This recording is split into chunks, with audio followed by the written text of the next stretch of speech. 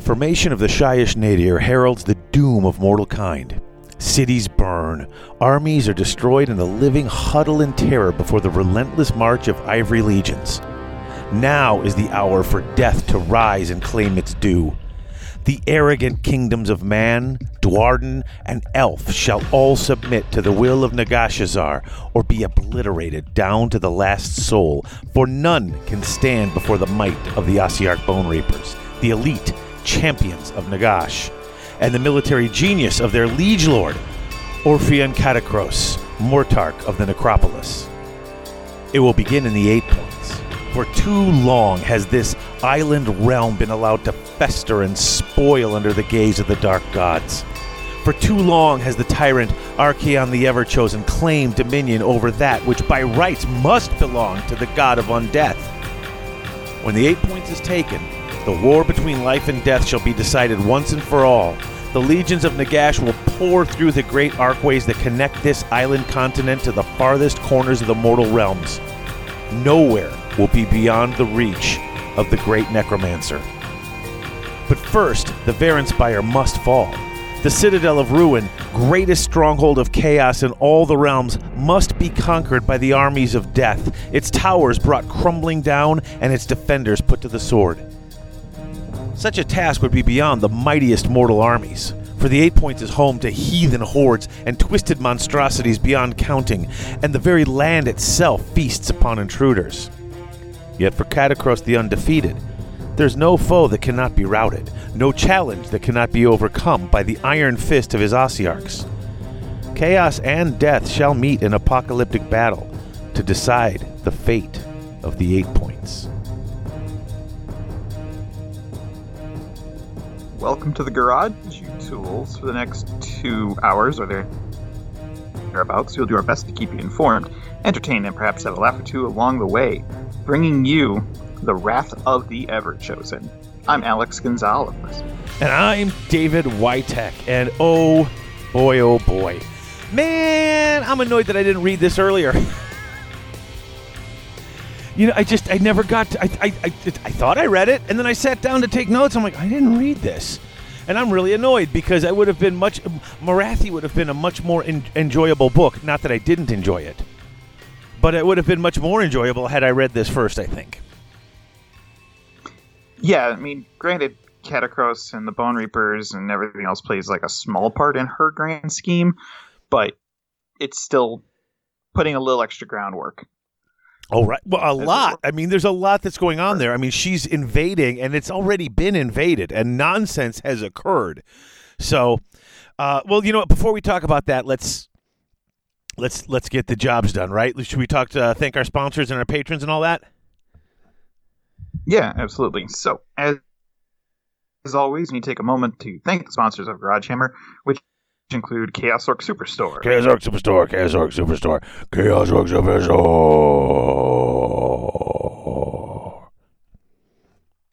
That was good. I deserve 6 Squared Studios. That was really good. It was, wasn't it? Good. 6 Squared Studios for all your basing and MDF needs. And other things. I get so many cool things. I got the bases without the edges so that I could put on my guys, the magnetized, so they're touching. Oh, so good. So good. And Grognard Games in Roselle. There's always something happening at Grog. Get these wires out of the way. You move one wire and it gets underneath the part of the bell and you don't get any sustain. And a bell without sustain is like a bowling ball without a liquid center. It's just not complete. Hold on. There's always something happening at Grognard's. There we go. Wait, so you're telling me that a bowling ball is a gusher that you can't eat? You could, if you had a strong enough jaw. And technically that would make it a ravioli, I suppose. But wouldn't it make it a jawbreaker then? Well, in its current state, yeah. But jawbreakers are technically, if there's something on the inside, they're raviolis as well.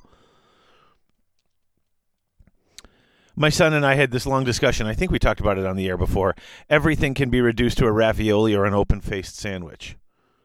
That can of soda you're holding next to you is technically, if it's unopened, a ravioli if you're willing to eat the can. And if you're unwilling, the can is just leftovers, and you just ate the filling of the ravioli. See what I'm getting at here? It's brilliant. Actually, it's the dumbest thing ever. Legal in Illinois, but it's only been legal for so long. Yeah, legal schmeagle, man. I know what I'm doing. All right, listen.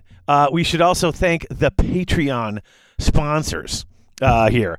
The people who are the almost 1% who make this show and everything we do on it possible. That includes our associate producers, Dwight Sims, Christopher Sanders, AJC, Opie, and Big Jake. Our executive producers, Colin Miller and Alex Graham, and our newest patron, Jimmy Rowland and Dylan Foley, which actually Jimmy Rowland upgraded. He bumped up. Thank you, Jimmy. And Dylan Foley was a patron, and then he wasn't, and now he is again, because that's how things happen. And he said we didn't have to thank him, but seriously, why wouldn't I? Like, really, you're helping out the show. I could, if I could name every patron every episode, I would. Like, but it's not that many names, but for goodness sake, you know. But thank each and every one of all of y'all peoples who have become patrons for making this show and everything that we do on it possible, because that's amazing. It really is. I think. Voicemail. Do we have voicemail? I'm looking to see if we have voicemail. Do we have voicemail, Dave? We might. I'm looking to see if we have voicemail. I didn't think we got any new voicemail. Great googly moogly. Sometimes I want to take my phone and smash it. Oh, we do have a couple of voicemails. So we have 2 voicemails. And I'm going to play the first one right now. This is Dylan from Boston. I don't know if it's the Dylan that we just mentioned, because it just says Dylan. But here we go. First message, Dylan. Hey, this is Dylan from Boston, and I just wanted to say that I really, really appreciate the show.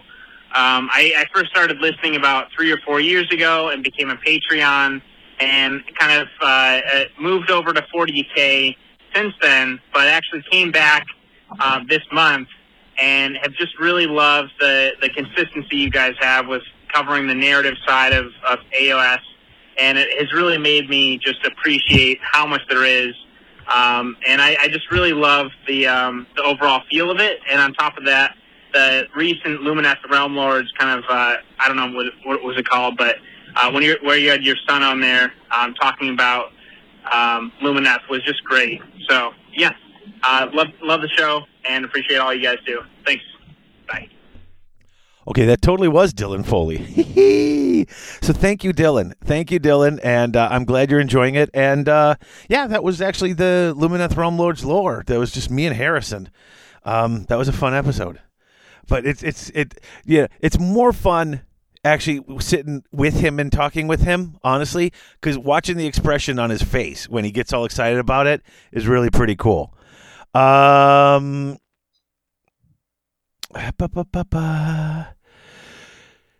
right, the next message is from Brian Wilson from Florence, Kentucky. This one's a little bit longer, and it's a couple of questions about some of the side games. So before we jump into Wrath, Alex, you could probably actually speak to this a little easier than I can, because I don't play most of them. Although several friends, of course, after I sold all my Blood Bowl stuff, several friends have been like, hey, we should play Blood Bowl. And I'm like, well, thanks a lot. It's been sitting here unplayed for 3 years. I sell it. Now everybody wants to play. But here's a message from Brian Wilson.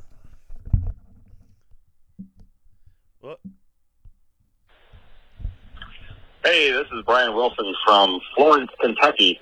How you doing, Dave, Alex? Love the show. Thought I'd call in and drop you guys a quick line.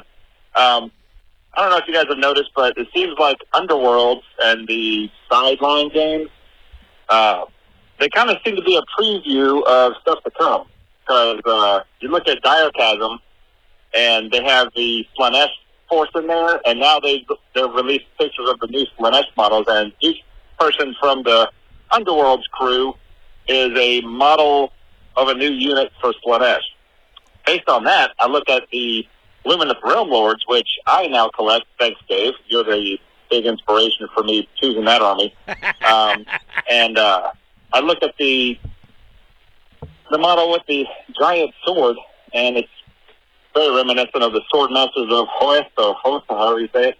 So I'm really excited to see the Sword Masters kit coming out soon, which I'm really hoping I'm right on, because that'll be an awesome addition to the army. I'm assuming that's going to be Tyrion is going to be in the next big release for them. So Tyrion and the Sword Masters and whoever else knows, what other is coming out. I don't know. I'm rambling. Anyway, love the show. Just thought I'd drop you guys a line, see what you all thought about that, and talk to you later. Bye.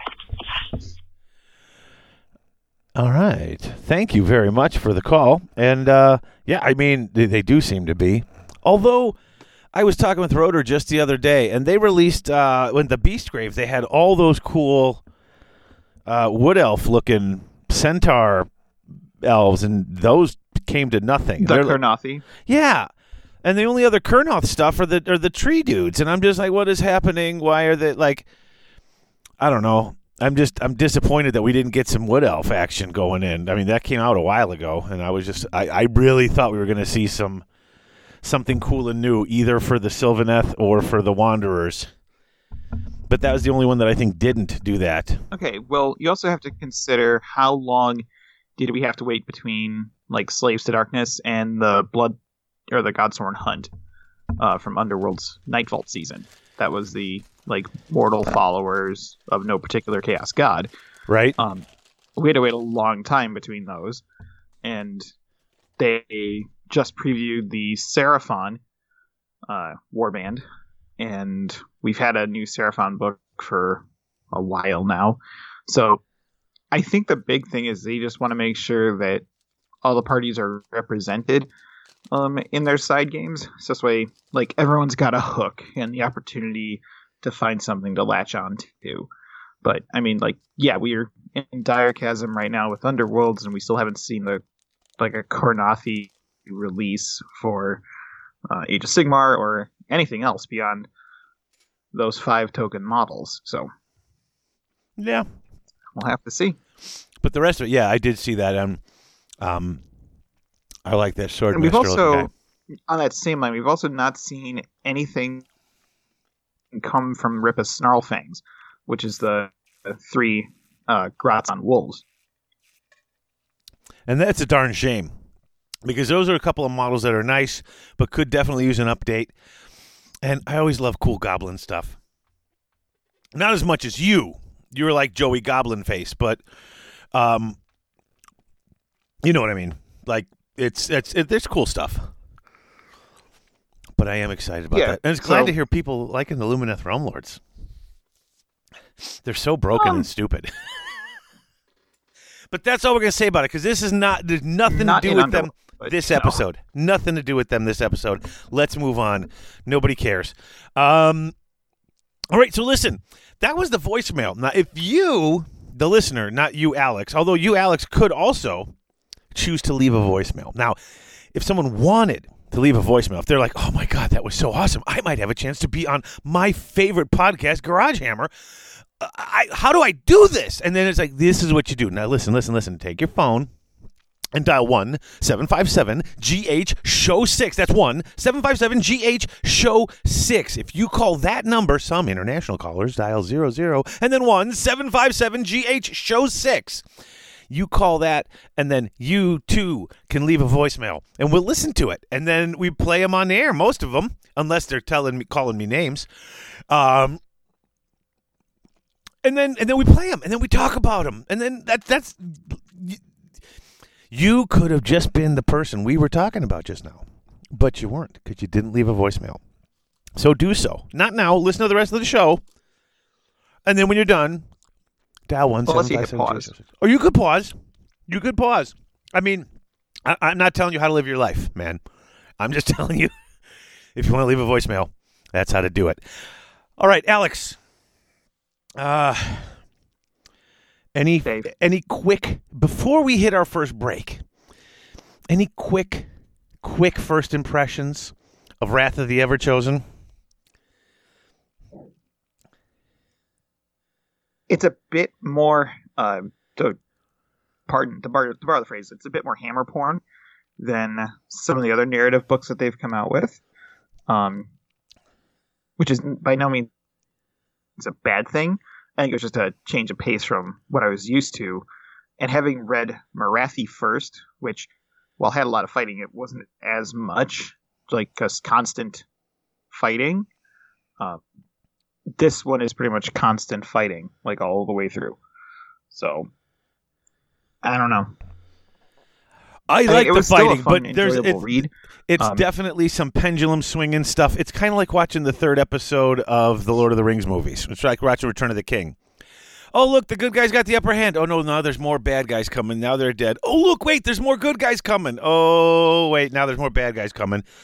It just seems like every time the fight sings, oh, now you've had it. No, there's reinforcements coming. But wait, there's reinforcements coming. That's kind of how it went. Yeah, but there was definitely a lot of that. And it was kind of interesting because there is no good guy, quote unquote, in this scenario. Because you can't argue that Nagash is a good guy by any stretch of the imagination. You can't argue that Archeon and the rest of his crew are good guys by any stretch of the imagination. But this is one of those where you're taking both sides that are considered antagonists and making them into the main subject matter. And I think the best thing to compare it to is like if you have a heel versus a heel in wrestling with like some sort of like great story between the two of them. Like you don't really like either of them, but it's still a good story. All right, this bad guy's got. I mean, they're fighting over the 8 peaks. Archeon's got the 8 peaks. It's a super. It is the prime place of real estate. For anyone. 8 points. What did I call it? The 8 peaks. Those things are. Oh, the 8 peaks. Karak 8 peaks. See, that's the Dwarden in me, baby. The 8 points. And so now it's, Nagash is just making a push for the 8 points. And if he takes it over, then it's going to be if he takes it over, the book hints that that'll be it. He'll win. Or at least he'll have a much better chance at winning. But he's got to pry it from Archeon. Good luck. All right, so we're going to come back. And when we come back, I'm going to discuss really quick. We're covering this book a little different. I'm trying something new this episode. And then when we do that, then we're going to cover the book. After I talk about covering the book, we're going to cover the book. Does that make sense? I think it makes sense. So let's take a break. And when we come back, we're going to cover the book.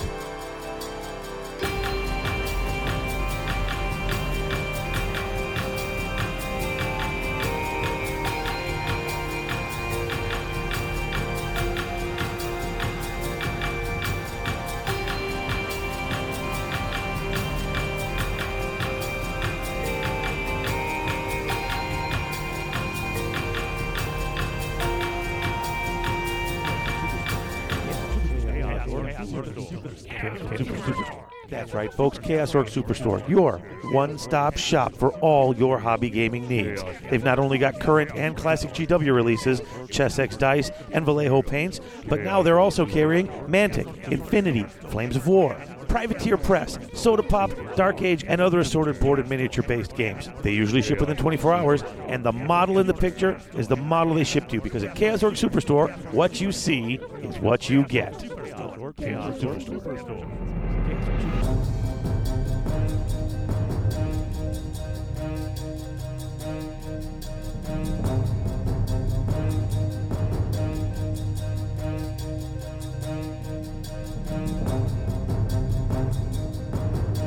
We are back talking about how we're going to cover the coverage of the convergence in the 8 points of one side trying to cover a land of darkness in a hall of darkness. Yeah. So Dave, how are we going to cover the coverage? All right, so look. So rather than just go through every last detail, which is sort of like the Garage Hammer signature, but I need to change things up here. I need to change things up for me, guys, so that I can do this, so that it's a little more fun. So what I want to do is I'm going to open just talking a little bit about the theme of the book, Okay? And then I've got a summary sort of written up that's going to give you the big overview of the whole book in just a couple of minutes. And then we can go back and start looking at details that we thought were cool, interesting things that happened.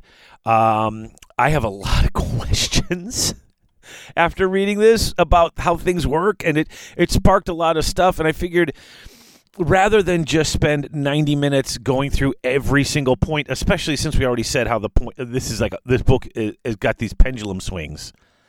I want to cover ideas and then summarize and then hit the stuff that's really cool and get into more discussion than outline.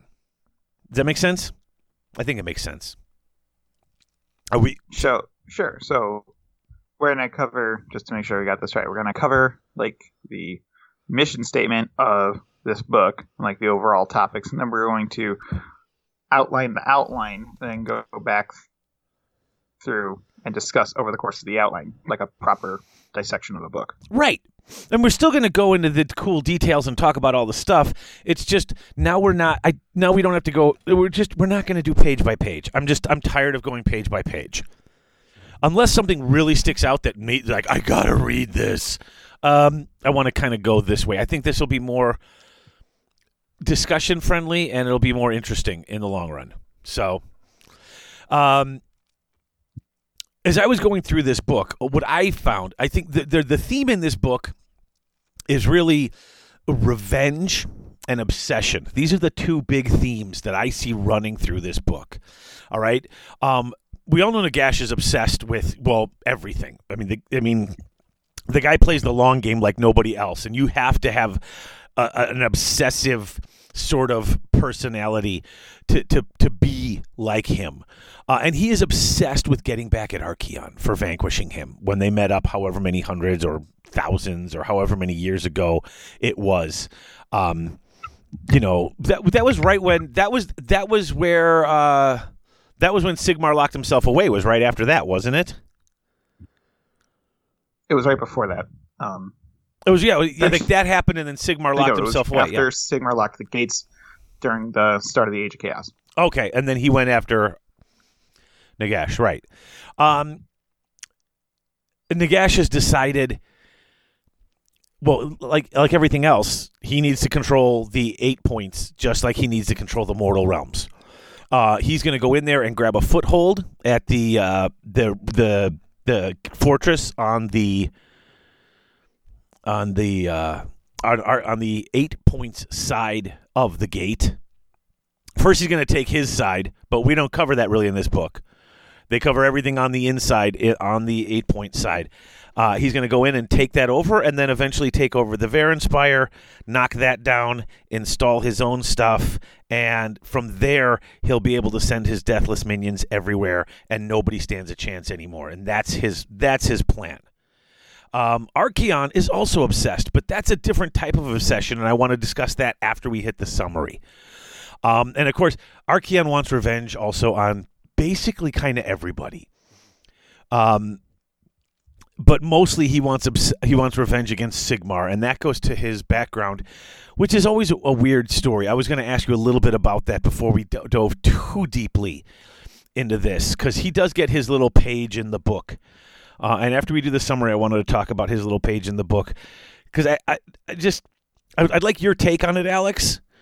Because, I mean, I've heard this since I first started playing the game. You know, he used to be a devotee of Sigmar and blabble blabble and read something but like I have questions and concerns. And maybe it's just intentionally super vague, but that drives me bananas. So, that's how they've been explaining all these backstory. Is that it's just the hint, the suggestion. So right. And so we never did get more than that, did we? We don't know that much about him. We know that not formally published in a battle tome or narrative book. Right. Okay. So I'm not crazy then. All right. Black Library has all the answers for Archaon. Do they? Yeah, there's 2 books about Archaon from the world that was. really kind of explaining who he is. Oh, I have those books. I never got to read them because we were covering the big books. I never got to those. Yeah, there's 2 Archaon books, and we can kind of go through them. Because I certainly remember like the highlights of how he came to be and who he was originally. Oh, that's in there? So, I'm going to have to read that. And it's not for the faint of heart. Oh, okay. Well, do you know what? Then let's hold off. Just if you have the titles, let's let the people have the titles because now I want to read it. Oh, goodness. All right, because yeah, that's cool. All right, so the summary. Okay, I want to talk a little bit about I wrote down a basic summary of the book in general. Okay, it goes up to about page 48 with story stuff, and that includes all the pictures and stuff. But this will give you, if you haven't read it, this will give you a detailed enough overview that you can totally follow along, okay? All right. At this point, now, remember, this book came out almost a year ago. This was at the height of Soul Wars, wasn't it? Or was it a year ago, or was it more than a year ago? This came out in 2019. This came out almost a year ago. Almost a year ago. Okay.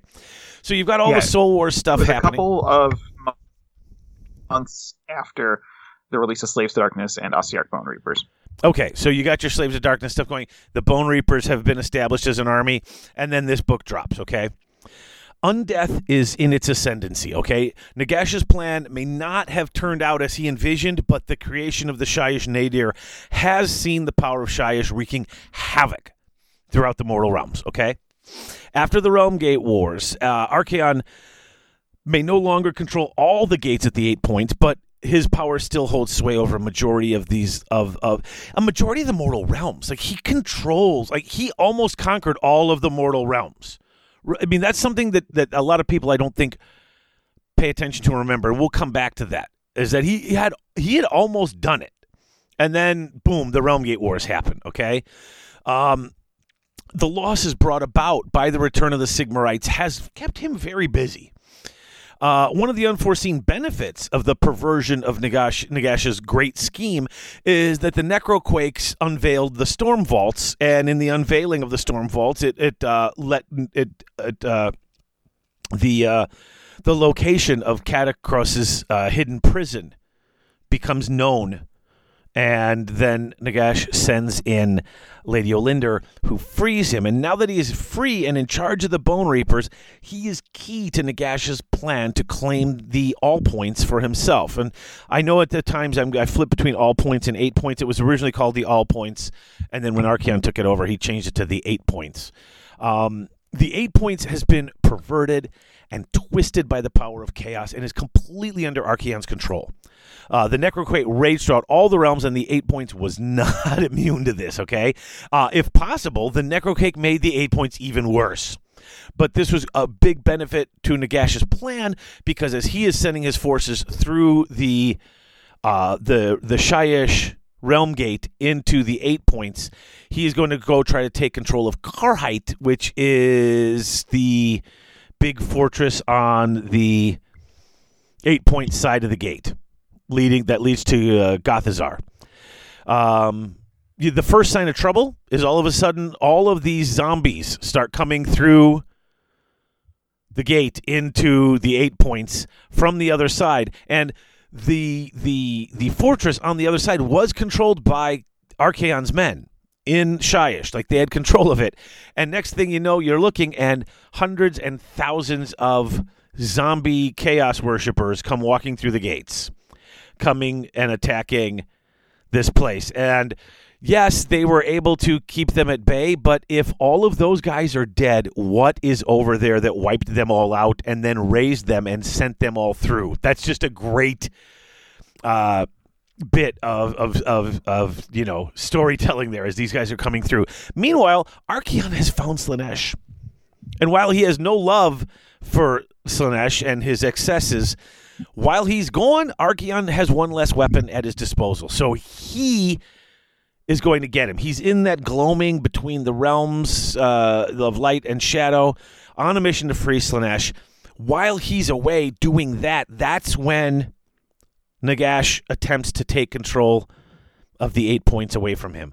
The Night Hunt going first, led by Lady Olinda herself. She comes through the gate, begins destroying the defenders of Karhite. They're counterattacked. The battle goes back and forth, but the sheer number of Night Hunt coming through the gate, it just couldn't stop them. Afraid of Archaon's wrath, his servants summon any and all residents of the 8 points to attack these undead hordes. Lady Olinda pushes forward towards the Varen Spire, is attacked by enemies on all sides, is fighting and fighting and fighting, buying as much time as she can for Katakros, who hasn't even, they don't realize he's even coming, right? At the Forest of Eyes, they fight their best, but they are forced to retreat. Some of them are fought back, and then you've got, hold on. Oh, sorry. Of course, you've got the Craven King, who just is like, oh, screw this, we're losing, and he runs. At this time, this is when Katakros comes through the gate and sets about transforming Karhite into a proper Ossiarch fortress. He basically tears down the Chaos Fortress and builds a Bone Reaper fortress. After that, he sets out conquering the 8 points and starts moving toward the Varen Spire as well. Archaon, meanwhile, has found Slaanesh and is in the process of freeing the god, trying to break the chains. There are 66 chains. They are of all different makes. They're all magical. He is breaking through some of them, and then he knows he's got to get Slaanesh done now. He's got to get him out of here, and all of a sudden he gets a vision with the third eye that he's got, that the Varen Spire is under attack. His realm that he has laid claim to is under attack. If he doesn't go back, he's going to lose control of it. If he does go back, doubtless Teclis, Tyrion, Malarian, they all know that he's there and doing this. By the time he gets back, they will have moved Slaanesh to a new hidden location and rechained him. And so he doesn't want to leave, but he's not about to give up his own realm for Slaanesh. So he angrily leaves and grabs his troops and heads home with all possible speed. In Archaon's absence, Katakros is all but unstoppable. He goes from victory to victory, leaving nothing behind. It's a scorched earth policy. Everything is taken. All the remnants are used as raw material for more of his own forces. He even destroys Angaskul Grend, which is the Iron Skull Forge sprawl, which is Archaon's primary weapon forge, run by the Chaos Dwarfs, which I hope are making a comeback, but that's a different story for another episode. This is when Archaon returns, and boy, is he pissed. And the very realm shudders and changes and erupts from his rage, which is another thing I thought was really cool. Nagash's Mortarks put up a good fight, but in the end, Be'lakor takes out Lady Olinda. He doesn't kill her, but her essence is broken, and she is banished from the 8 points back into the realm of Shyish. Her Night Hunt forces without her begin to crumble. Katakros holds as best he can, but he goes up one-on-one against Archaon. And you know what happens when you go up on one-on-one against Archaon and Dorgar while he's riding Dorgar? You lose. He gets bit by Dorgar, stabbed by Archaon, and dies, except he's got a fortress here in the 8 points, and while he's gone, his people were not just building the fortress, but had a new body waiting for him. So he wakes up, basically his essence in his form again, ready to go. And he's working on plans because he knows that Archaon is not going to just let him stay here, and that eventually the entire realm is going to be attacking him at this fortress, trying to force him out and destroy him. And that's basically where the story ends. I really liked this story. I thought it was cool. The Bone Reapers, you got a nice sense of what they did. You get a fantastic, and I mean fantastic, sense of what Lady Olinda is supposed to be able to do. Maybe she's not that powerful on the game table, but just what she does is so neat in this story. Getting to see them in battle, I find wonderful, because they always tell you about all the cool things they can do, but it doesn't always translate into gameplay.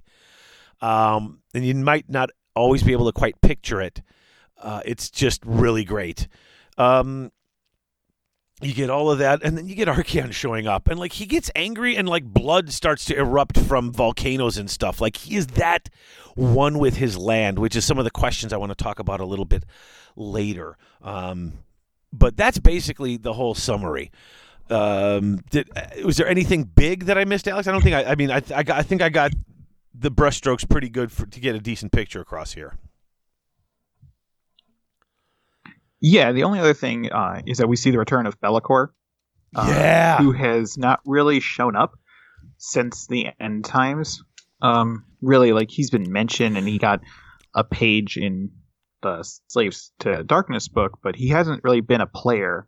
Well, he's been recovering ever since Gotrek kicked his teeth in at the end times.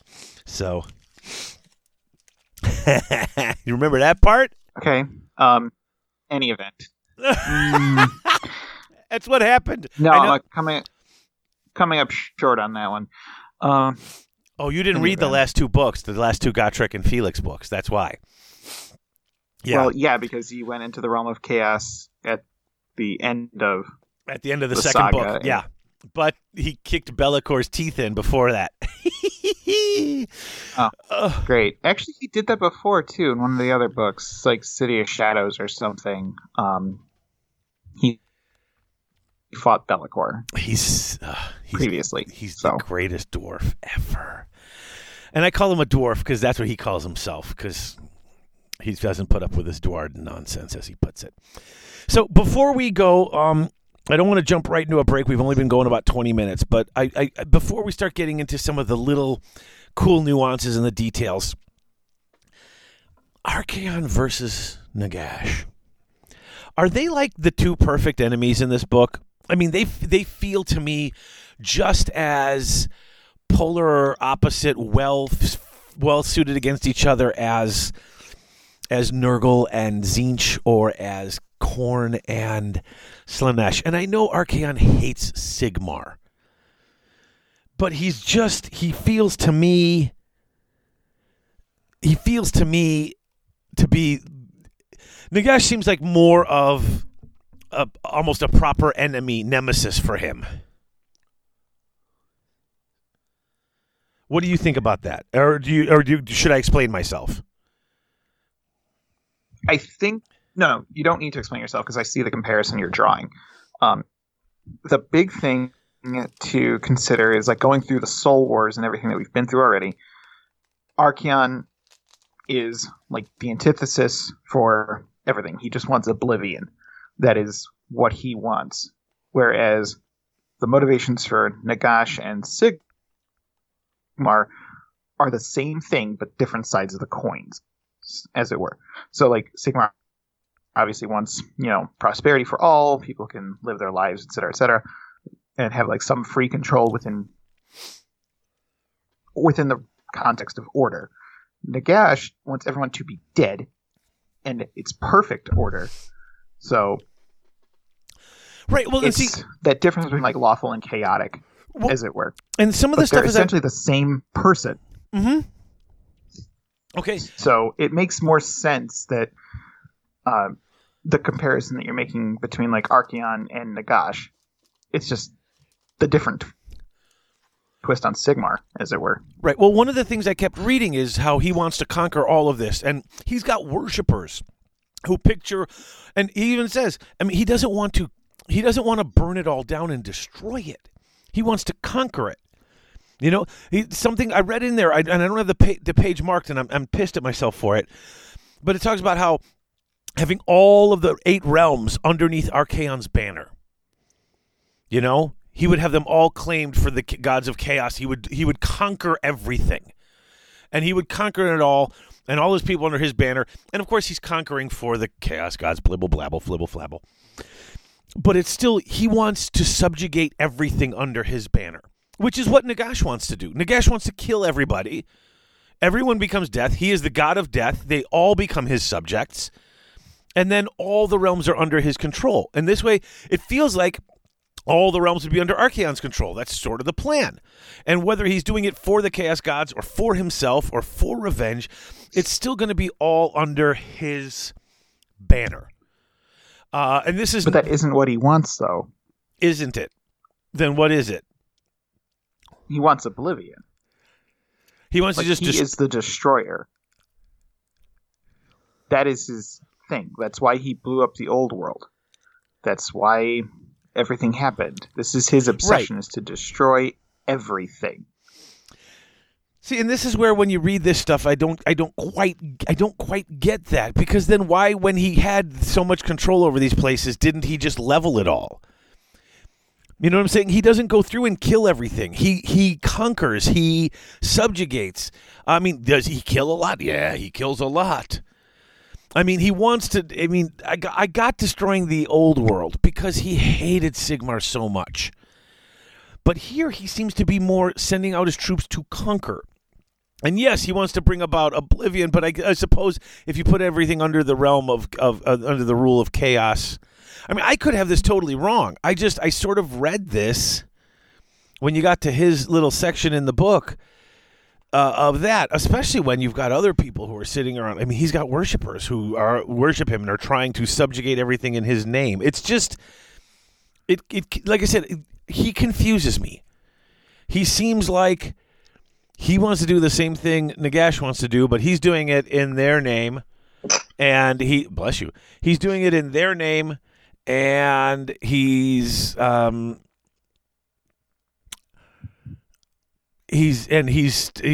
it, out of spite and out of hate. But it seems like, and maybe, like I said, maybe it's just because as I'm reading this, it's from the other side, and plus this isn't the Archaon book. This is more of a campaign book, so you just get a quick one. But it says even those sworn to chaos bear the Ever-Chosen's brand. Some wear his brand above any of the Dark Pantheon. There are those who whisper that should he ever achieve his ultimate game of guiding the mortal realms beneath his heel, there will be no gods to play games with the lives of mortals. There will be nothing save the black banners of the Ever-Chosen raves across the length and breadth of every realm. And I know that's other people's ideas, but it's that idea that he's not... If he wanted to destroy it all, when he owned 90% of it, destroy all 90% of what you have. Burn it all. Make it a wasteland. Make it unusable. Don't let them. Don't give them anything to take back. And he's not doing that. And this is why Archaon kind of has. He's gotten my attention over the past few months. Actually, ever since his book came out, I kind of get fascinated with him because he pops up like the boogeyman, and he's sort of inscrutable. And I almost feel like he's lying to himself. You know, this is just the sense I'm getting of him. But this is why I really liked this story, seeing him in action, which you don't get to see too often. Seeing his plan, seeing what he's doing, it felt that way to me. So, like, when you're saying, like, he controlled 90% of the realms, was that his direct armies or the armies of chaos? Well, he was the one setting out and doing all the conquering. The book made it sound like even those armies of chaos were under him. That I don't necessarily think that's true, though. Like, if you look at the forces, actually, it's predominantly bloodbound. So that's Khorne, Nurgle obsessed over the realm of life. And Tzeentch went to metal, because that's his thing. Oh, that's true. That is true. So I don't necessarily think that all of that was under his direct influence. I think 90% of the realms were under the influence of chaos, but not Archaon. Like, he can't be everywhere. Right. It actually says that in the book. Already. Right. So if he had direct control over 90% of the realms, that would be different, but he didn't. And Chaos doesn't want him to achieve his ultimate goal. They want him to achieve the goal of conquering everything in their name, but then not destroying everything, because then they would have nothing to play with. Okay. I don't know. I mean, maybe I'm picturing him differently in my head than he really is. Maybe I need to go back and look at the other books that he shows up in and see. I mean, I could be totally wrong about this, but this is the sense I get when I read this particular book. Well, you're not wrong. This is your interpretation of a character that has such a long and rich background, and then even just like even amongst the different Chaos Worshippers, he's seen differently. Like you look at all the Warcry warbands, they see him as some interpretation of something else, some different facet. Right. So that's the thing with the Undivided, is it's not like all of one thing. That's true. So, but this is what, when I was reading this book, it just seemed like these two become such great opponents because they are both looking to subjugate the entirety of the realms. Sigmar is not looking to subjugate the realms. He is looking to free the realms so that people can live peacefully. And both of these guys hate him for it. But watching them go at each other, trying to be the one who subjugates the realms, is just so much fun. I mean, since reading this and reading some of the other stuff... Pardon me? I think that falls into the whole chaotic versus lawful kind of aspect. Because, like, if you think about what destruction is, it's destruction for destruction's sake. Whereas chaos is destruction, and that has a plan. You look at Sigmar, it's like order within, it's life within order, but then you have Nagash, which is total order in death. So it's the two ends of the spectrum. You see what I'm saying? Like the one that's the most wanton order and the most extreme destruction version. Yeah. Yeah. Like I said, I've been really enjoying this, and I've gone back and looked at some of the Archaon stuff. I got to really read through Slaves to Darkness because I know I want to cover that sometime soon since they've got so much weird stuff going on. I'm becoming a bit obsessed with him, and if I didn't already have 2 armies to finish painting, I keep looking at him and his Varengard going, oh, this is so cool. But that's another story. We should probably break. Why don't we break and we can come back and talk about the stuff in the book that we really thought was cool, and I have a bunch of questions that maybe you can help answer. But we can hit some of the really interesting little points in here because there is a lot of neat stuff that happens and a lot of characters come through. You said it seemed long, but it was 48 pages, including introduction and pictures. And it brought in so many people. So I think it went pretty quickly, even though it was a lot of fighting. And I'd like to cover a little bits and bobs of that and talk about some of the cool stuff in there and then go through some of the little nonsense questions that I had. So we'll be right back.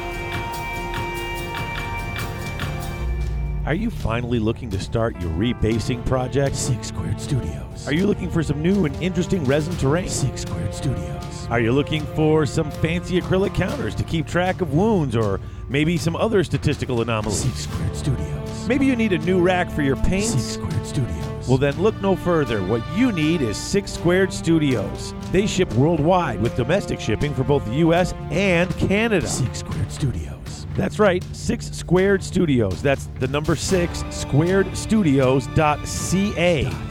When your gaming needs go beyond your basic dice, tape measure, models, and paints, think 6 Squared Studios. 6 Squared Studios.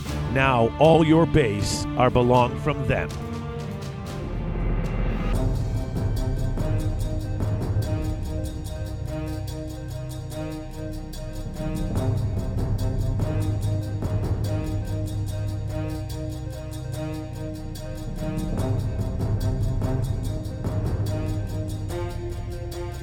We are back. We're back with the Wrath of the Ever-Chosen. So, Alex, was there any? What were the points that stood out to you? Where were you like, oh, this is great. I'm loving this. Any characters, anything that stood out? I know you're painting up some That's a good question. undead, so... I'm actually not. I'm painting Slaanesh at the moment, but the Dread Pageant for Dire Chasm. Honestly, there weren't a lot of like standout characters to me outside of the main players, being like Archaon, the Tongueless Lord, Catacross, Lady Olinder, and then splash appearances by Be'lakor. Right. I would agree. I didn't see a lot of like outside of that. It was very tight focus on these particular characters. And they introduced, like they brought in Marikar Bloodsky, or whatever her name is. Right. The Darkwood War Queen that went into Shyish to try to stop the Necroquake. She comes in with her horde of marauders. Like they name drop a lot, but they still heavy focused on the two primary, which would be Catacross and Archaon, really. That's a good way to put it. It was a lot of name dropping. Like if you play Warcry, they name dropped everybody in Warcry. Just like it was a nonstop. Hey, look, these guys. Warcry takes place in his realm, and these guys are there. Remember these guys? Like they're there, and of course you can use them all now in your games. But it seemed like a lot of these guys are here. We have them in this other game. We have them playing. You know, you can play with them. We're going to be allowing you to play them in your matched play games. So we're going to work them into the story.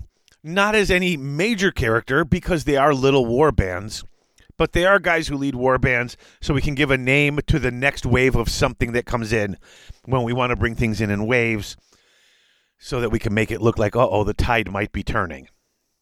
So it was a lot of name dropping. If you had any criticism, it's probably that. Name dropping of people that didn't really do much. I loved seeing... Except Die. Yeah. I liked seeing... I mean, and I play the Night Haunt, so it was exciting for me to see the Craven King doing his thing, to watch Lady Olinder go through, to show her true face and see her, the general and the army against her, just his heart just explodes from grief, and all the people around her started... Hardened Chaos Warriors. She's come in. That's one of the cool things. It's not just a pall of darkness. She's coming through with the Night Haunt, and she is sending through waves and waves of emotional pain and grief through the land.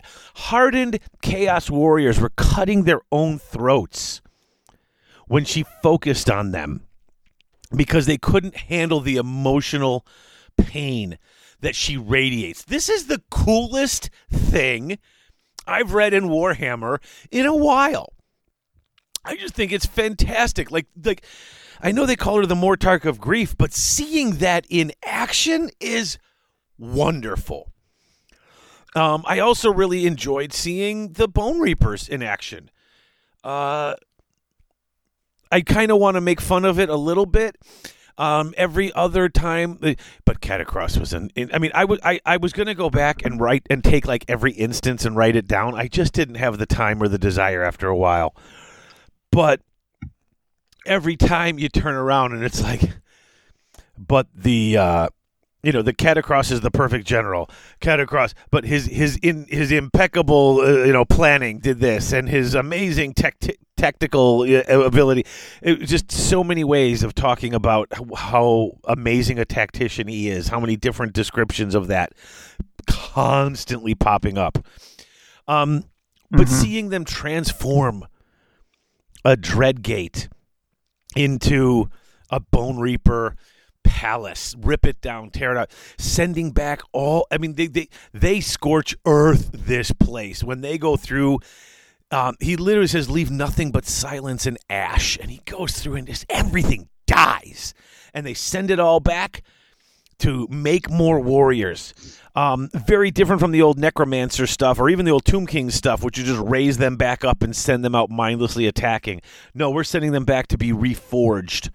Very similarly to Sigmar in some ways, where they're sending these guys back and they're reforging and rebuilding and reshaping them into Bone Reapers to come back out and keep wiping things out. I really liked it. I really liked that bit of insight into these different factions that even though they had a book and you read their book and you see their style of play, but seeing them come out there and doing stuff narratively against some of these other armies or in conjunction with it, I had so much fun reading about it.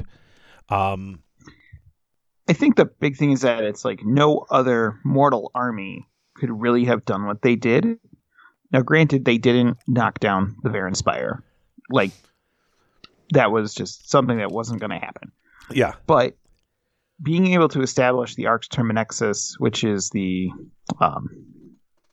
fortress that they've established in the 8 points, and like describing the construction of it, how it's like interwoven fingers, like reaching out, and the whole thing underneath it is you take the raw material, which for most mortal armies would be like stone, metal, etc., etc. For them, it's just bone. So they go through and they slaughter everything. All the bones get taken back and then repurposed into making the Arx Terminexus, remaking more troops. So it's like they're the only army that could have really made this kind of a sustained push, because there's no like real raw material that can be used the 8 points like effectively by somebody outside of Chaos. So instead, the Bone Reapers use the very thing that they have the most plentiful thing of in the 8 points, which is people to fight, and then they become the material. So like that concept is a bit more intriguing than just, we built a fortress, but we only have so much, so it's going to be built on the scraps of the fortress we just attacked, etc., etc. But for them to completely take down a fortress and then rebuild one in their more appropriate image, right, they're the only ones that could have done that. Oh, it's so great. It really is. And the description of it, everything is just, I was wrapped up in it. I thought that was really some fantastic bits there. Seeing the other legions fall under fall under Archaon's sway when he just rages and calls out to them. Seeing how many are there to just go in and just constantly be attacking. The fear of his generals to be like, if I lose the Varen Spire, I am going to suffer for eternity. I'm already going to suffer for losing the gate. I thought that was really cool. What was the other part that really sort of jumped out to me? I love well, first of all, the Chaos Dwarfs get mentioned because they're his number one weapons manufacturers. And they trashed the place. They took away his greatest weapons forge. They destroyed it. That's a huge blow. That's a huge issue that Archaon's going to have to deal with now. It's just it was the plan was so good, and so you go through and you're fighting with all this stuff. Meanwhile, he almost freed Slaanesh, it seemed like, because he was clever enough to do that, break through a lot of the chains, and now he's not going back. And he only broke one. I thought he broke more than one. He broke the Cornhead one bit through the one. I thought he had broken another, but maybe I was wrong. No, he just broke one, and he was getting ready to go fly around and get more. But that's when he got the vision. He only broke the one that could be broken by Khorne. Oh, okay. But he was going to be able to break more. Like, he was on the job. So, what else? When he shows up and the actual realm itself reacts to his anger. when the volcanoes start erupting and the blood river starts pouring blood everywhere and starts burning people with this acidity. That's pretty cool. I don't know non-gods who have that sort of control over their realms. And this is leading to some of the questions that I had. Is the 8 Points its own realm? Are we supposed to consider it its own realm, or is it something different? Because we have the 8 realms, 9 if you count the Chaos realm. But like this place seems to stand on its own. It has its own version of Realmstone, the Varanite, right? Yeah, but that wasn't there prior to being taken over by Chaos. It wasn't?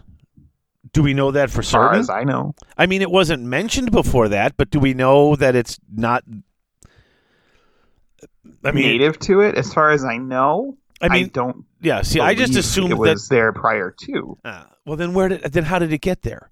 What, Chaos took over, so suddenly Realmstone starts appearing? Like I said, it's had to be there. It just hadn't been mined until then, is my guess. Maybe it wasn't in the form of Varanite, but there must have had something there that was particular to that realm. Because even if it was just corrupted by Chaos, right? I'm thinking That's it more was what I something. think it is. But then there was something there, wasn't there? And if it's got unique properties to that realm. See, I'm starting to look at this, and then Archaon comes riding through, and he gets angry, and stuff starts blowing up and shifting around him. That happens in the Chaos realms when the Chaos gods get angry. That happens in the realm of life when Alariel gets angry. That doesn't happen in normal places. You know, So, to answer some of it, the 8 Points is a little pocket realm.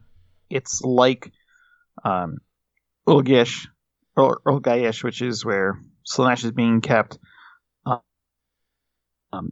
It's not. I don't believe it's as big of a realm as like the mortal realms, but it's still large enough to house the Varanspire, all the gates, etc., etc. I don't necessarily consider it to be one of the mortal realms because it's not forged by a particular wind of magic. It's like the connection between all of them. right. So, Right. It's just, it seems, I don't know. His control over it, though, it almost, I mean, I don't know. I don't think that he's a god, but is he a god? the close. With Well, he's that- chosen by all four. Yeah, and he's got his And own powers. The 8 Points does not owe allegiance to any particular god. It owes allegiance to Chaos Undivided. The avatar, or closest approximation to Chaos Undivided that we have represented, is Archaon, and to a lesser degree Be'lakor. Right? So, if Archaon's wrath is as apocalyptic as it unfolds to, it's not that he's God, it's just that he is channeling the anger of all of the gods, if you think about it. Okay. So if they withdrew their favor from him, he would be powerless? And would they all do that? I don't know if you're necessarily... See, this is why I'm fascinated by him. This is because I'm wondering all of these things. He reminds you a little bit of Horus in some ways. A little bit. They don't... The Chaos Gods need Archaon because they're not going to get the job done themselves. But by the same token, they hate him because he refuses to bow. Right. And here's my question. So that's why he's still... Go ahead. No, go ahead. Finish what you're saying. So the only thing is like if you're discussing like Archaon ascending to godhood or anything like that, he really can't. Because he won't. He still has that degree of mortal pride that even though I am empowered by the gods, I am still just a man. I do not want to become a god because that's what Sigmar did. Interesting. Because, okay, I got a long string of questions. I know I sent them to you in the notes, and this is where I'm getting a little crazy and silly. But, this whole book, it pendulums back and forth, and you've got all the, and the typical undead armies just reviving everything, turning it into fodder for more of their armies. You've got Archaon's crazy factions running in, and it names a bunch of different factions. Oh, these guys can't, even what's his name? Even Gutrot Spume shows up, or at least his people show up. Like, we're going to bring in everybody who runs around this place. So, and this is what sort of led to my, if Archaon could ascend and could he be more powerful? Could he actually rule? Should he be able to conquer everything? So, so first of all, is chaos worship a religion per se? And I ask this because when you die, if there are enough people who share your religion, when you go to the afterlife in Shyish, you go to the afterlife of your religion, correct? Alex? That's a little different. Okay, but no, I'm with you. That is what happens. You don't go to Shyish. So these souls, if a soul is corrupted by chaos, Nagash doesn't get them. Correct. Ooh, well, that's got to upset him. Because they are promised to another. They've pledged their souls to that particular god. Okay. And they own them. Oh, okay. So then they just go there. Man, I was just like, could you picture? Like, I'm just picturing like this little realm of like the chaos afterlife in his realm. And you get enough of them. And Archaon has his own worshipers. So Archaon has worshipers. And they haven't necessarily pledged him their souls, have they? Do they go to like weird Archaon worshiper afterlife? I want to see a story from Black Library where you've got a bunch of Archaon worshiping afterlife in the middle of the realm of Shyish, and Nagash is not even thinking twice about this nonsense because he's busy, and suddenly you get a stage revolt from the afterlife people who still worship Archaon. Now, I'm certain I've got all this wrong, and that's not how it works. But this is where my mind starts rolling when I start thinking like this. When if they're Archaon worshipers and they die, where do they go? I mean, I suppose to any of the gods or whatever. But do you have any thoughts on this at all, or any reasons why I'm totally off base? Because I've been rolling with this like for the last 2 days in my head. Yeah. So as far as I can tell, if you worship one of the four gods, you are owned to them. You go into their possession. And as far as I know, that kind of energy, you can be reforged into a demon or reforged into something. Like you just become... Okay. As far as I know. Or like some sort of... Yeah, you become like something. You go from a chaos mortal to a chaos demon. What they please with you. Or, yeah, something like that. Okay. A chaos soul or something. Right. If you're worshiping Archaon, the thing is, he doesn't... People worship him, but he's not a god. So I don't necessarily know what happens to those souls. I think Oblivion would probably be the closest thing. Like they just go off on their own merry way. It's certainly entirely possible that there could be an afterlife in Shyish for them, but then they've all been destroyed. But then the issue is, if that's a chaos afterlife and Nagash has killed and absorbed the essences of all the gods of the dead and all the afterlives, why hasn't he killed the chaos gods already? Like I said, it's weird and it's complicated and it probably didn't work, but I was just trying to figure out how that would work. They could be those just weird wandering souls that don't really have a place that Nagash just punishes. I don't know. But that came up, and then that makes me wonder if Archaon could ascend, because if he did take over all the realms, and if he could take over all the realms, and if he did, would that make him more powerful than his four patrons? Because they get their power from the mortals, from their emotions and the things that they do. This has been well established in the lore for both games for years, right? And if he kills or enslaves or subjugates everybody under his banner, would they be either his or would they at least not be under Chaos? Because here's a guy who just kind of hates everybody, right? And he's looking to destroy everything. They hate the four Chaos gods hate him. He obviously doesn't care much for them. If he can wipe out, if he can rush through the realms destroying stuff, and in doing so, cripple his patrons. I'm just thinking. I don't know enough about him and his motivations and what he would ultimately want. I'm just running these threads out to whatever conclusion it leads me to. And this had me, like I said, he's just such a puzzle to me, and I love him. And these are the questions I start to get. Could he do this? He could. He would have to find a means to do it, but he is the end of everything. That is his end goal, including the gods themselves.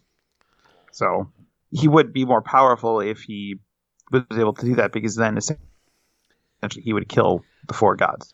He wants to be the end of everything. Is the end of everything. Doesn't that seem like a stupid goal? Like, what's he going to do? No. Sit around in the emptiness alone, or does he just finally die content that he's not. destroyed everything? He's Died what? content that he destroyed everything. That's how he wanted to go in the old world. Okay. Oh, he was the thing that happened. Oh, he wanted to end everything, and in the end everything, including himself. He wanted to be the catalyst for I end everything. Correct. Ah. How'd that work out for him? Huh. It worked great. Apparently got not. reforged. Yeah, he's not the end. No, he was. Oh, He was the end of the old world. right, He but he destroyed everything, and then something happened. Uh-huh. But he achieved his goal. Like, he destroyed everything, but then he came crawling back. But didn't he want to be the So- end too? Like end himself? I thought we just said that. was. But he didn't end, did he? He was, and then I'm saying, he does didn't. he? Does Not he? sure how. Okay, I'm just asking. He wants to. When he destroys everything, he wants to die with it. Is that what we're saying? As far As we know. Okay. Yeah, because that's destroying everything. Yeah, that's such a dumb goal.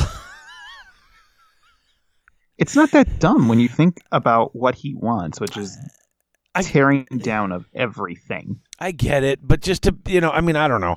I guess the whole suicidal portion of it doesn't make. I don't understand that part of it, but that's just me. It's like if I conquered everything I want to at least to be able to enjoy the fruits of my labors. But that's just me. I want rewards, not death. That's not him, though. That's true. It's not. It's more me than He him. wants no praise. He wants no worship. He wants for nothing except for the end of everything. Okay. Well, there you go. Yeah. Well, I don't know what to say about that. That just strikes me as so odd. So the two books, if you're looking for yeah. background into Archaon from the world that was, you're looking for Archaon Everchosen and Archaon Lord of Chaos. Those are the two books you want. They are available from Black Library as ebooks. And from, I don't remember terribly much from Lord of Chaos, which is the second book. But the first book is really what goes into his background before he becomes Archaon, when he's still Diedrich Kastner.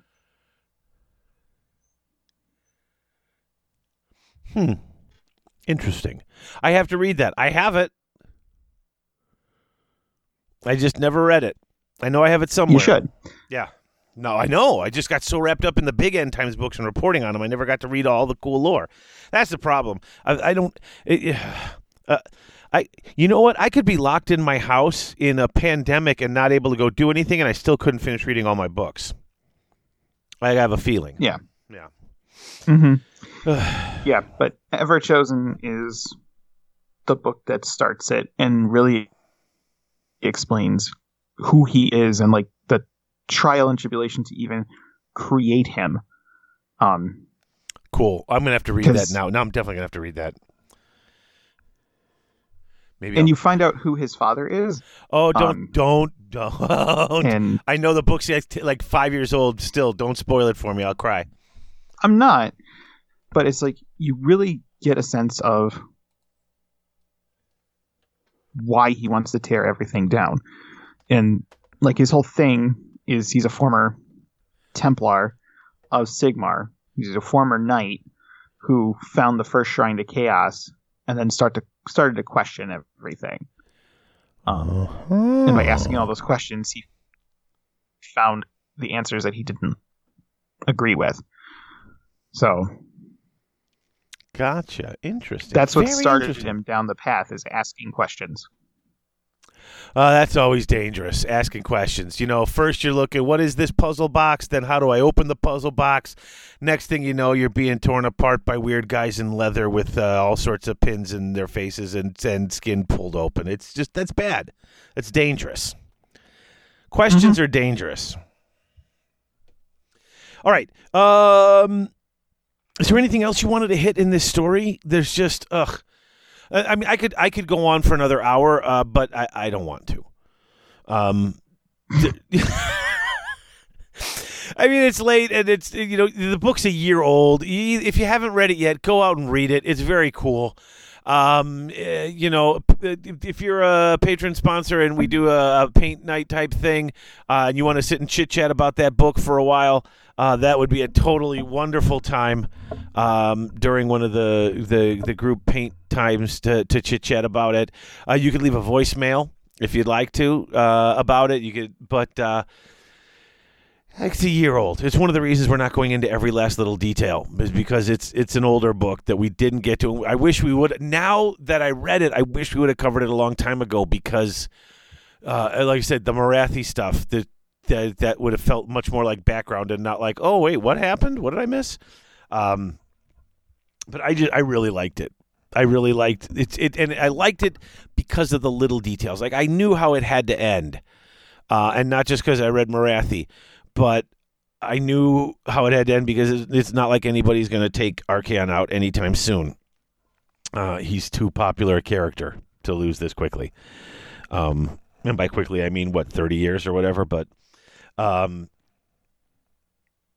it's just, I think it's great.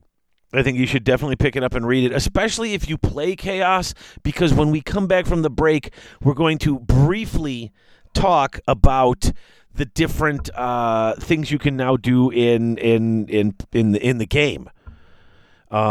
This isn't as much like Morathi, where you have a lot of just armies you could just take for the game. This has a lot of stuff that if you play Chaos or you play the armies of the Everchosen, which is still Chaos, there's some new rules for you. I'm not 100% certain how or where you can use them. I'm leaving that bit to Alex to explain to us. You and me, the listener, and me, the guy who doesn't read very well, apparently. And we'll figure that out when we get back.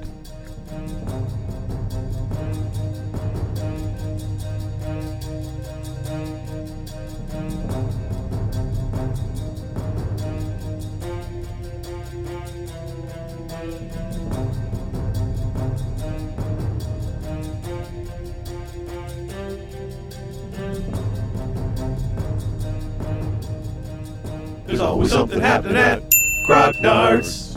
That's right, friends. Grognard Games in Roselle, Illinois, and at grognardgames.com. They are now open daily from 12 to 7 for your gaming pleasure. Now, if you want, you can go into the store, find what you need. Not comfortable going into the store, even with a mask on? Call them up for curbside pickup. Or order online at grognardgames.com. They've got what you need. They've got Warhammer. They've got Dungeons & Dragons. They've got Marvel Crisis Protocol. They've got BattleTech. They've got a huge pre-owned section, and you can find it on grognardgames.com or in the store. Now, you can't play in the store right now. Still got to have social distancing protocols, and if I got to stay more than 6 feet away from you, probably can't play a game of Magic, Probably going to be pretty difficult to play a game of Warhammer either, but you can still get all your hobby needs met at Grognard's. Because as the world starts to reopen and your hobbying starts to take off again, you know you're going to need stuff, and you can find it at Grognard's. And why? You know why? Because there's always something happening at Grognard's.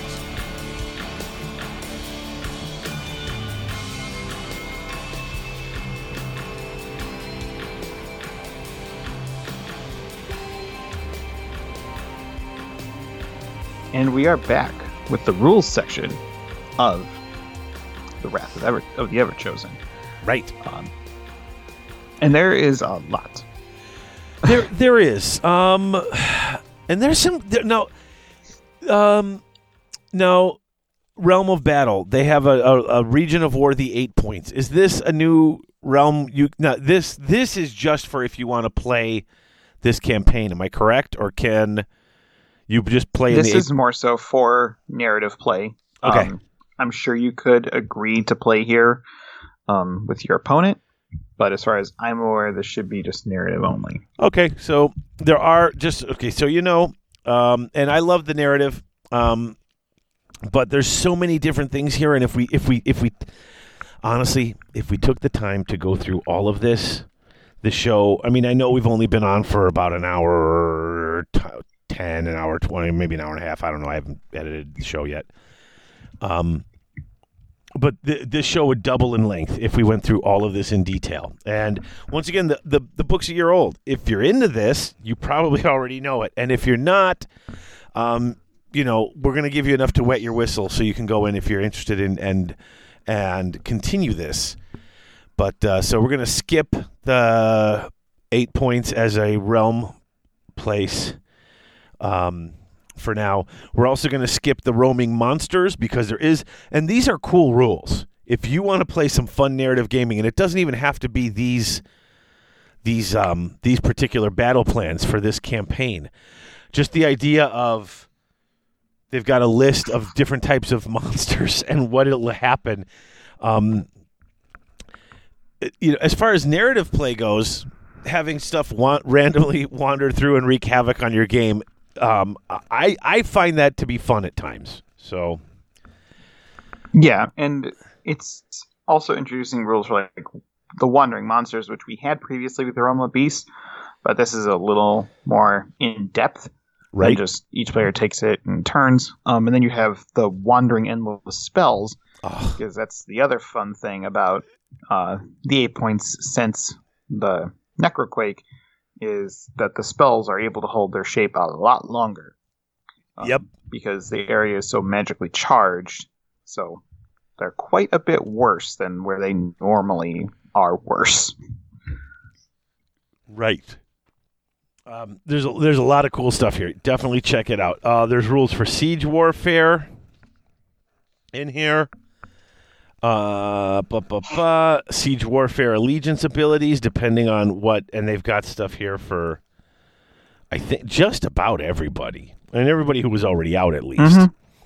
Mm-hmm. So if siege rules for all the different factions, and whether you're the attacker or the defender is all listed in here. Battle plans for the campaign, there are 6, 8... I think there's 8. Yeah, there's 8 battle plans for you to play out if you're interested. And then we get all the way up to page 85, and we get some allegiance abilities.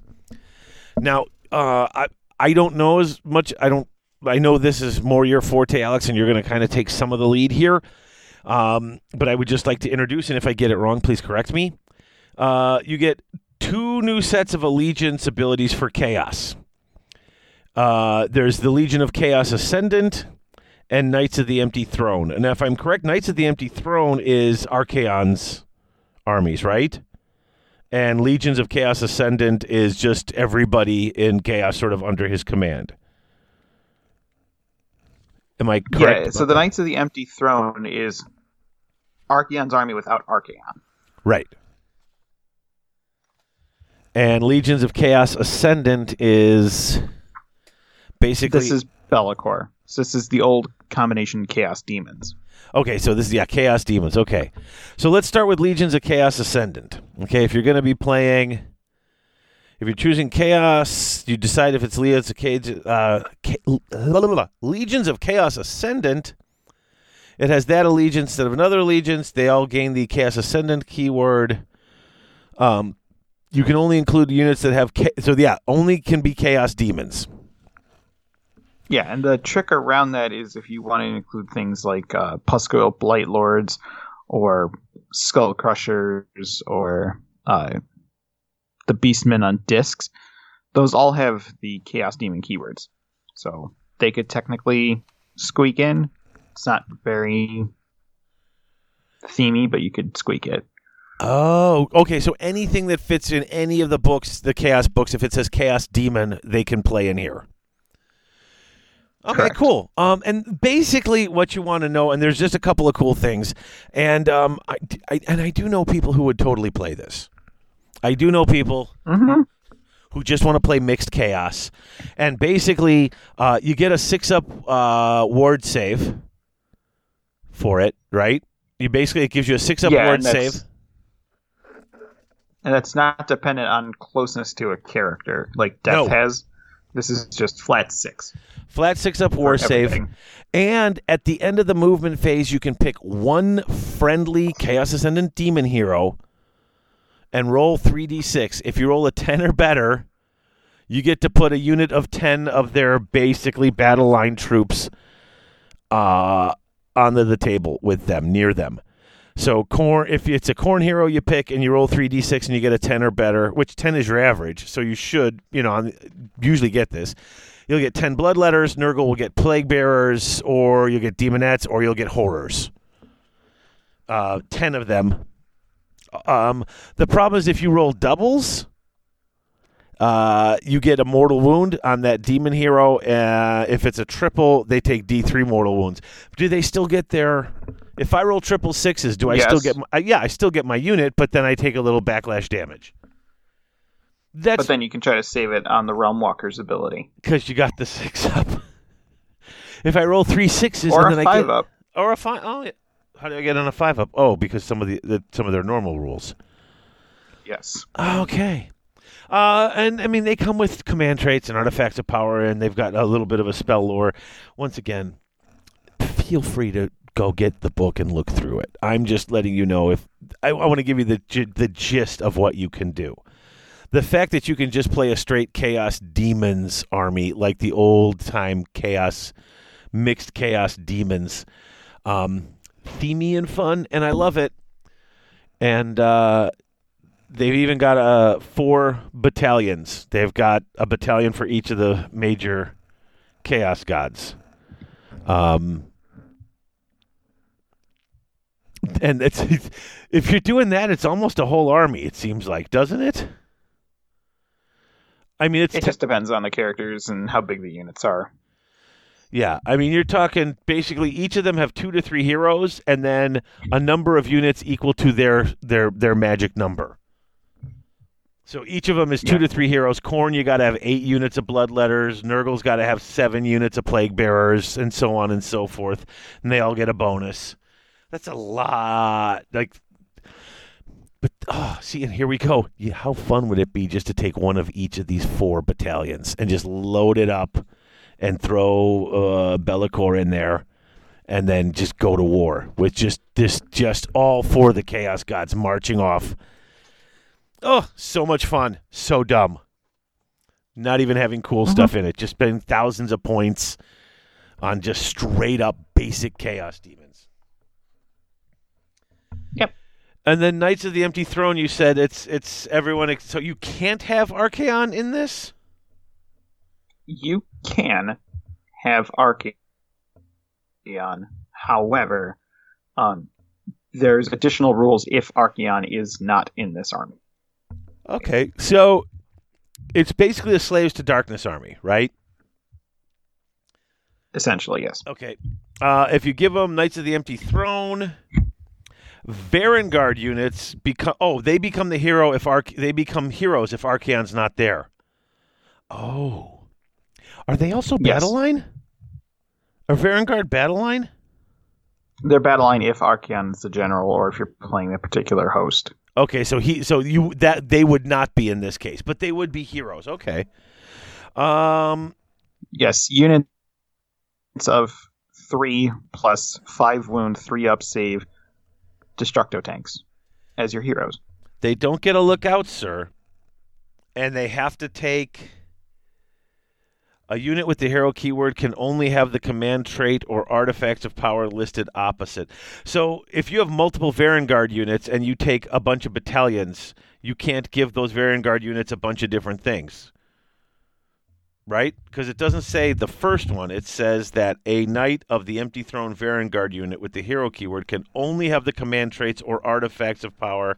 Oh, I'm sorry. I'm talking stupid. Forget I even said that. So they'd have to take from here. And you wouldn't have much more than 3 because that would be at least 2 battalions, and those guys are expensive. So let's see. What's their specialty? They get a command ability, pick an enemy unit within 12 of a hero, which includes the Varangard units now. I like this one. Yep. Roll a number of dice equal to the number of models in the unit. For every 3+ until the end of the battle round, the number of models in that unit that are counted when determining control of the objective is reduced by 1. You can't use this more than once per turn on the same unit. So if you've got a horde holding an objective and you can't get in, plus you've only got like 3 Varangard, you can roll a dice and on a 3-up, or you can roll a die for every model in the unit and add up all the 3-ups, and that's subtracted from their total. Then you kill a bunch of them, but that number is still the same because that's the number you rolled, right? Mm-hmm. So you can really, Yes. you know who this doesn't do anything against, really? Giants. Because there's only going to be 1 to 3 models. And they count for like 10 or 20 or whatever. So it doesn't work so good against giants.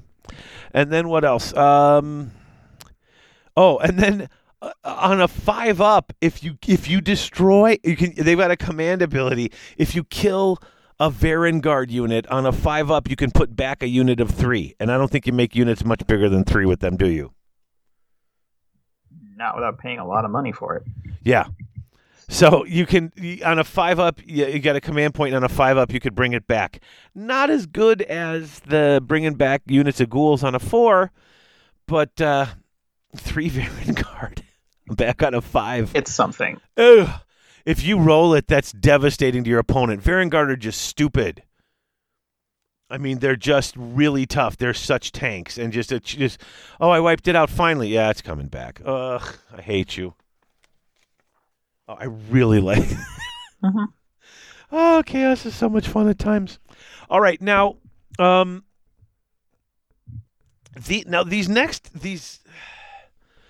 explain a couple of things here for me. Help me out here, Alex. They've got rules and allegiance abilities for a bunch of things here. This is very much like if you pick a group from Sigmar, if they're going to be Hallowed Knights or whatever, or if you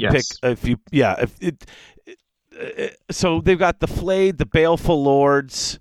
Aren't those Warcry warbrands? Flayed ones and no? Okay.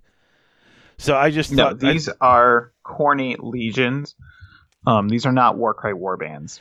Okay. I just thought they had similar names. I thought maybe this was like a legion in the realm, in the 8 points, and this is like, these would be the Flayed. But okay, I got that totally wrong. No, these are the rules for the different allegiances that fought during the course of the Wrath of the Everchosen campaign. There's Chaos. A lot of them, by the way. So let's see. We've got the Flayed, the Baleful Lords, the Unbound Flux, the Cult of 1,000 Eyes, the Munificent Wanderers, the Droning Guard, the Blessed Sons, the Drowned Men, the Lurid Haze, the Faultless Blades, the Scarlet Cavalcade, and the Legion of the First Prince. Now, the Legion of the First Prince is Be'lakor.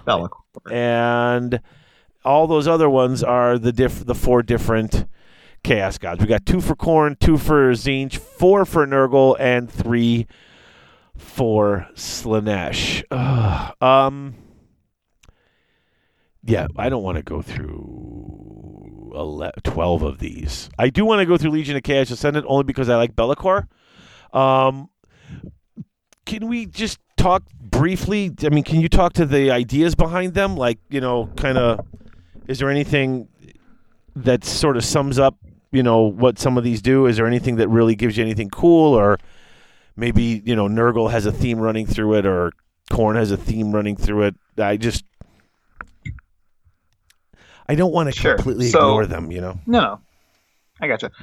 So for the Flayed, the big thing is that the more enemy heroes and monsters that they kill during the combat phase, because they're Khorne, the unit that inflicted the kill, their armor reacts to it, so they become tougher to kill. So they add +1 to their save for the rest of the battle. For each guy?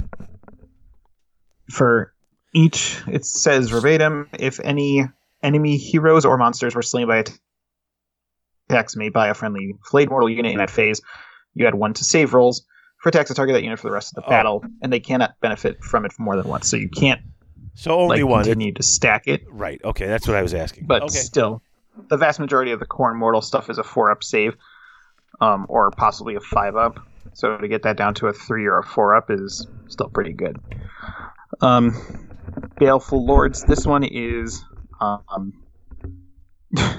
this one's all about your Bloodthirsters. Okay. Because you can take an additional one if all your behemoths are Bloodthirsters, so you can have 5 Bloodthirsters in this army. And this is all about Bloodthirsters. Because that's what we need. 5 Bloodthirsters. I played against a 3 Bloodthirster army, and I did not enjoy it. Yeah, this is 5. That's really what that one's about. The Unbound Flux. Watch it. Hey, I did. This is just inflicting more mortal wounds from spells. And just casting more and better. That is really all they are about. This is the demon part of it. So, all of them get the bonus. Oh, cool. This is where your pinkies and your heralds go into effect. The Cult of 1,000 Eyes is making your acolytes more accurate for purposes of shooting, because this affects your mortal half of the Tzeentch. So that's pretty much the big thing. Is just it makes them more accurate because you basically pick units that you've influenced and you can focus on them. So that's that one. The Wanderers, this is one of the 2 benefiting for Nurgle demons, so Munificent Wanderers. They reduce the rend of all combat attacks against them by 1. Oh, you broke up a little bit there. What do they do? So, when they're in combat, they worsen the rend of things that attack them by 1 to a minimum of dash. Nice. Yeah. Okay. What else? That's really the big thing for them. For the Droning Guard, this one also has the same thing, where they worsen the rend of things within 3 inches by 1, so things again that they're fighting in combat. But the big thing for the Droning Guard is that this is all about the flies and the plague drones. That's really the narrative and thematic about it. For the Droning Guard is that the plague drones get to move 4 inches before the start of the game. In addition to adding, increasing the save of their Disgusting Resilient to a 4-up instead of a 5-up.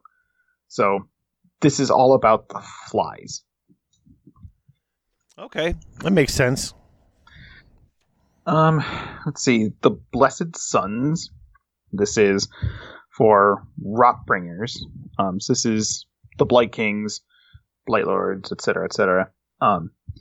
This is more about if you kill a model from a unit, the attacking unit takes some mortal wound, unless the attacking unit has the Nurgle keyword, in which case they heal a wound.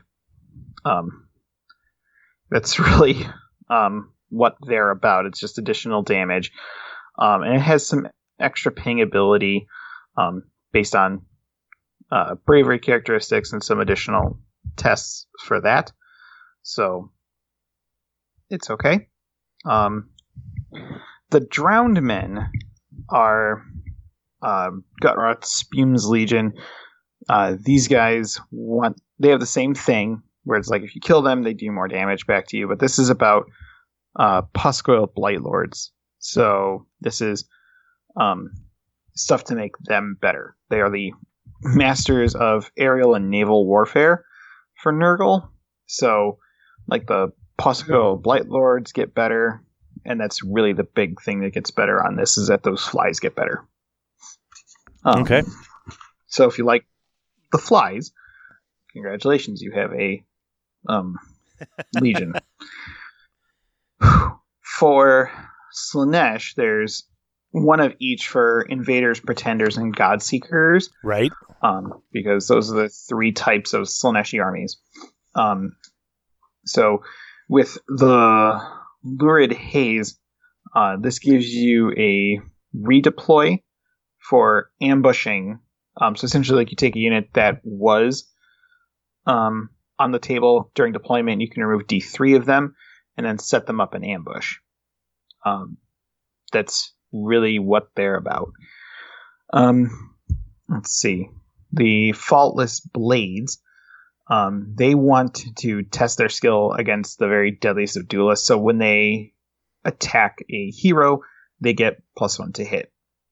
And that's really about it. They have some additional bumps for like piling in and additional targets to heroes, and like how to keep your characters alive, etc.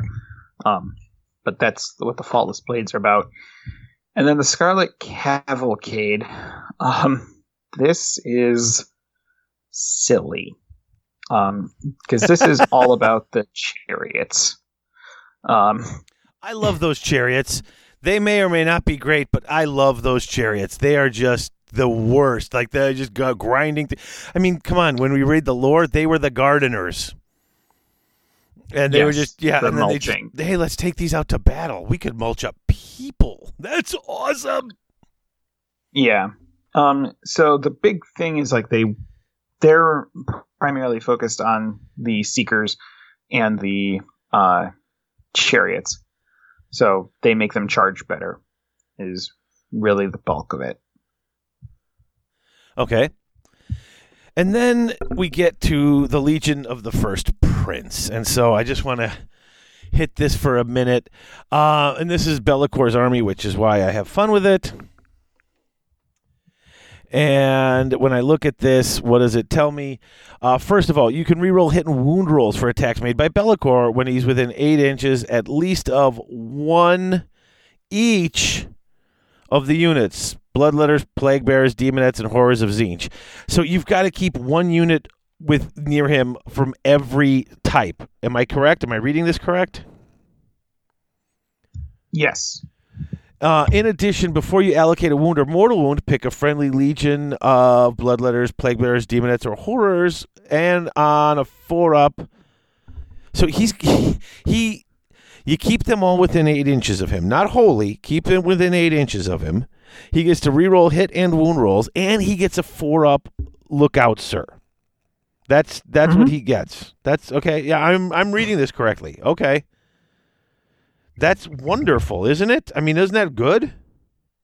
It is. He's a good combat character.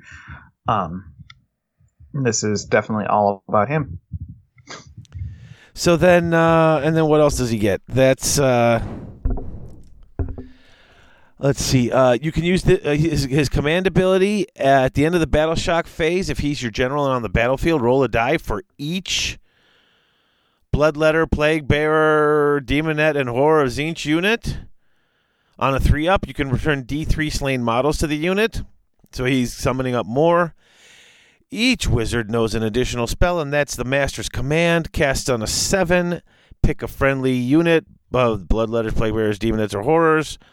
Wholly within 12 inches of the caster, invisible until the starting next hero phase. If they are slain by an attack made by a melee weapon, they can fight before it is removed from play. So it's all sorts of just bringing more guys back and being super aggressive, which is exactly what Be'lakor does. That's what you'd expect from him. I really like that because that's the Be'lakor awesomeness and factor getting into play there. So I like it, but that's just me because I think Be'lakor is pretty awesome. So that's it. Those are all of the abilities. Basically, if you're into chaos, there's cool stuff you can do with these legions. Mostly if you're playing demons, chaos demons. But there's also stuff if you want to play Varangard and stuff like that too. So I don't know. Now you can play this. Now this is all legal for matched play, right, Alex? Like everything. Every one of them. Now, was this compiled anywhere, or do you just have to have this book to have all these rules too? You have to have this book. They need to come out. This stuff, all the little new things. And I know they won't because they want you to buy these books, but I just wish this stuff would go into the General's Handbook. Like, by the way, here's all the junk from that we put out over the past year. But that would cut down. Well, they're doing that with the White Dwarves. Is downloadable PDFs you can purchase, but purchase? Oh, because you got to buy the White Dwarf. Yeah. Oh, hey, listen. Last episode, there was a mistake made, and somebody did send me a correction. So before we get too close to signing off here, I want to mention that. If apparently we were talking about the 40K app, and Rotor was talking about how if I buy the book and I get the download, I can download the book, but I have to subscribe for the $5 a month to his year to use it. I did get an email from a listener, or a message from a listener, Facebook message saying, "Hey, actually, if you buy the book and you get the code, you can download it, and you don't have to subscribe to Azir to get all those rules like that, or not Azir, whatever the 40K one's called. But you don't have to do the $5 a month subscription to get the rules for the book you bought." You get that for free. The $5 a month subscription unlocks other things, but if you pay for the book and get it, you don't have to subscribe to be able to use it. So that was. I just wanted to correct that, because that seemed really weird, and I was really irritated by it when I was told that was mistaken. I'm like, oh, well, that's good. At least I'm not getting gouged. So there you go. Overall, what do you how well do you rate this book, Alex? I think it's pretty good. Again, if you're like a completionist and you want everything, and if you play Chaos, this is a big deal, especially with the additional Allegiance abilities. I mean, it's a good purchase, I think. So, it's enjoyable, but I think you have to have like a lot of interest in Death and Chaos, as you might imagine. Or you just gotta love this here game, because I got interest in both, even though I don't play the Chaos. Although, man, I'd like to have that Archaon and some Varangard, just run those out. Maybe those would be good against Harrison's stupid Lumineth. No. No? No. Okay. Do you have a gun? No. Can you kill the Cathalars without going through all the spears first? No. Oh, that's right.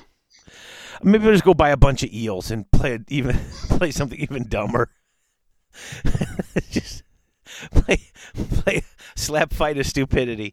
All right, that has nothing to do with any of this. All right, so before we wrap up, though, because we did do the commercial. Yeah, we did do our third break, so we did all our breaks. Before we do this, Alex, before we get to thanking everybody again, I want to thank you in particular. Folks, this is Alex's last episode as the full-time co-host on Garage Hammer. He has other responsibilities. He has other things he has to do. So this is going to be his last episode. And Alex, I want to thank you for the over 3 years you've been doing this. And I'm certain you have something you want to say, so I'm going to shut up and let you say it. But I just wanted to start off and say thank you very much for all the time and effort you have put into this over the past several years. So, yeah, this has been a really rough year for me in particular. Going through everything and trying to learn how to be a dad, how to be a good dad. And that was the primary reason that I stepped down from Adepticon, was I wanted to focus more on being a dad. And this last year, not being able to go to events has really made me reconsider like what I want to do with my time. And honestly, my daughter and my family are my first priorities, is really what it boils down to, and I need to take more time to be available to them. For those of you that don't know me personally, you just listen to my horrible for radio voice a couple times a month. Over the last year, we have lost a dog. We've moved house. We've gone through all these wonderful, horrible adjustments that everyone else is going through. So really, at the end of the day, I'm not getting out of Age of Sigmar. I'm not disappearing from the community. That's part of the reason why I have done everything that I have, is because I care this much about the community. But at this point, I need to put my energy into my family right now. But this has been a tremendous opportunity for me. There's not a lot in this game and in this community that I haven't done at this point, and being able to help champion Age of Sigmar from the turning point with AOS, and even in its early stages, to help put it on the platform that it is now, has just been one of the best opportunities of my life. But I need to take care of the best opportunity that I have. So that's the reason. So don't this isn't anything to do with workshop. This isn't anything to do with the hobby. This isn't anything to do with anything else. This is me putting my priorities in order for me. That's all it is. So, thank you everyone for listening for the last 3 years and really taking an interest in it. I was reading some of the old emails that we had gotten in response to the Plague Garden episode, which was probably my shining moment as co-host, I think. Just being able to talk about it and really seemingly make a difference to people. And that is that doesn't go away. So thank you all, especially thank you to Dave for putting up with me and my incessant crabbiness, grouchiness, not talking loud enough into the mic, and just other general nonsense that I have been inflicting on Dave for the last 3 years. So it's been a trip. It really has. So thank you, everyone, and thank you, Dave, for giving me this opportunity. No, it's been great having you on and doing this. And you actually know how the armies work. So now I'm going to have to actually figure things out from now on. That's going to be I'm going to have to next episode. I'm going to have to lay out my new plans for how to cover army books when I don't know how to play this game. Okay. Well, thank you, Alex. Again, thanks. And if there's ever something that comes out and you want to, especially if you want to talk about the rules, and there's a book that comes out and you're like, I like this army, I want to talk rules. You're always welcome to let me know and come on and shine where you know your things. Otherwise, it's me and Lindsay again for a while. And Lindsay's sitting right here, ready to go. She's looking forward to her chance to shine. Not now, Lindsay. I'm talking. So, all right. Thanks, Alex. Seriously, thank you very much for all the time and effort you've put into the show and putting up with me changing the day we're recording or not being ready in time or having complete and utter breakdowns off mic.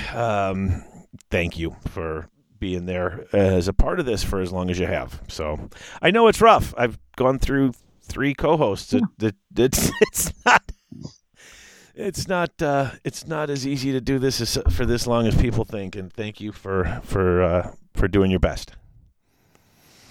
Appreciate it. Let's see. All right, folks. So we'll be back in a couple of weeks. I think we're going to talk next episode probably about just what's coming up in the next year. Like, what are you doing for this year? What are you planning? What am I planning? What are other people planning? How are you making plans? I've been doing quite a bit, and I'm planning on doing quite a bit more. But are my plans pipe dreams? Am I over-planning? Am I under-planning? Am I lying to myself and saying I'm going to do too much? Probably. And we'll talk about that in our next episode. But until then, I do want to thank all of our sponsors, including the Patreon patrons. You guys, as I say at the beginning and end of every show, you guys make this all happen and happen as smooth as it can make it. So thank you all, especially our associate producers, Dwight Sims, Christopher Sanders, AJC, Opie, and Big Jake. Our executive producers, Colin Miller and Alex Graham. And our newest patrons, or our returning and changing patrons, Jimmy Rowland and Dylan Foley. Thank you all for being part of the almost 1% who make this show and everything we do possible. And until next time, folks, Alex, you want to take it? You want to do the closing tagline one time? Sure. Only the faithful will be triumphant. Only the faithful will stand when all others fall. Only the faithful know no despair except in failure. You've been listening to Garage Hammer. If you've enjoyed the show, maybe consider leaving us a positive review on iTunes or check out our Patreon page at patreon.com/GarageHammer. If you'd like to reach us, you can contact us via our email address, garagehammer@live.com. You can also find us on Twitter. David is @GarageHammer. And Alex, that's me, is @SomeKindOfGeek30. Original music by Claire Seabrook. You can find more of her work at soundcloud.com/Claire Seabrook Music. Finally, if you want to join the Garage Hammer community, as well as the AOS community worldwide, you can comment on our episodes in the show thread at the Grand Alliance Forums. That's tga.community, or check out the Garage Hammer Facebook page. And as always, thanks for listening.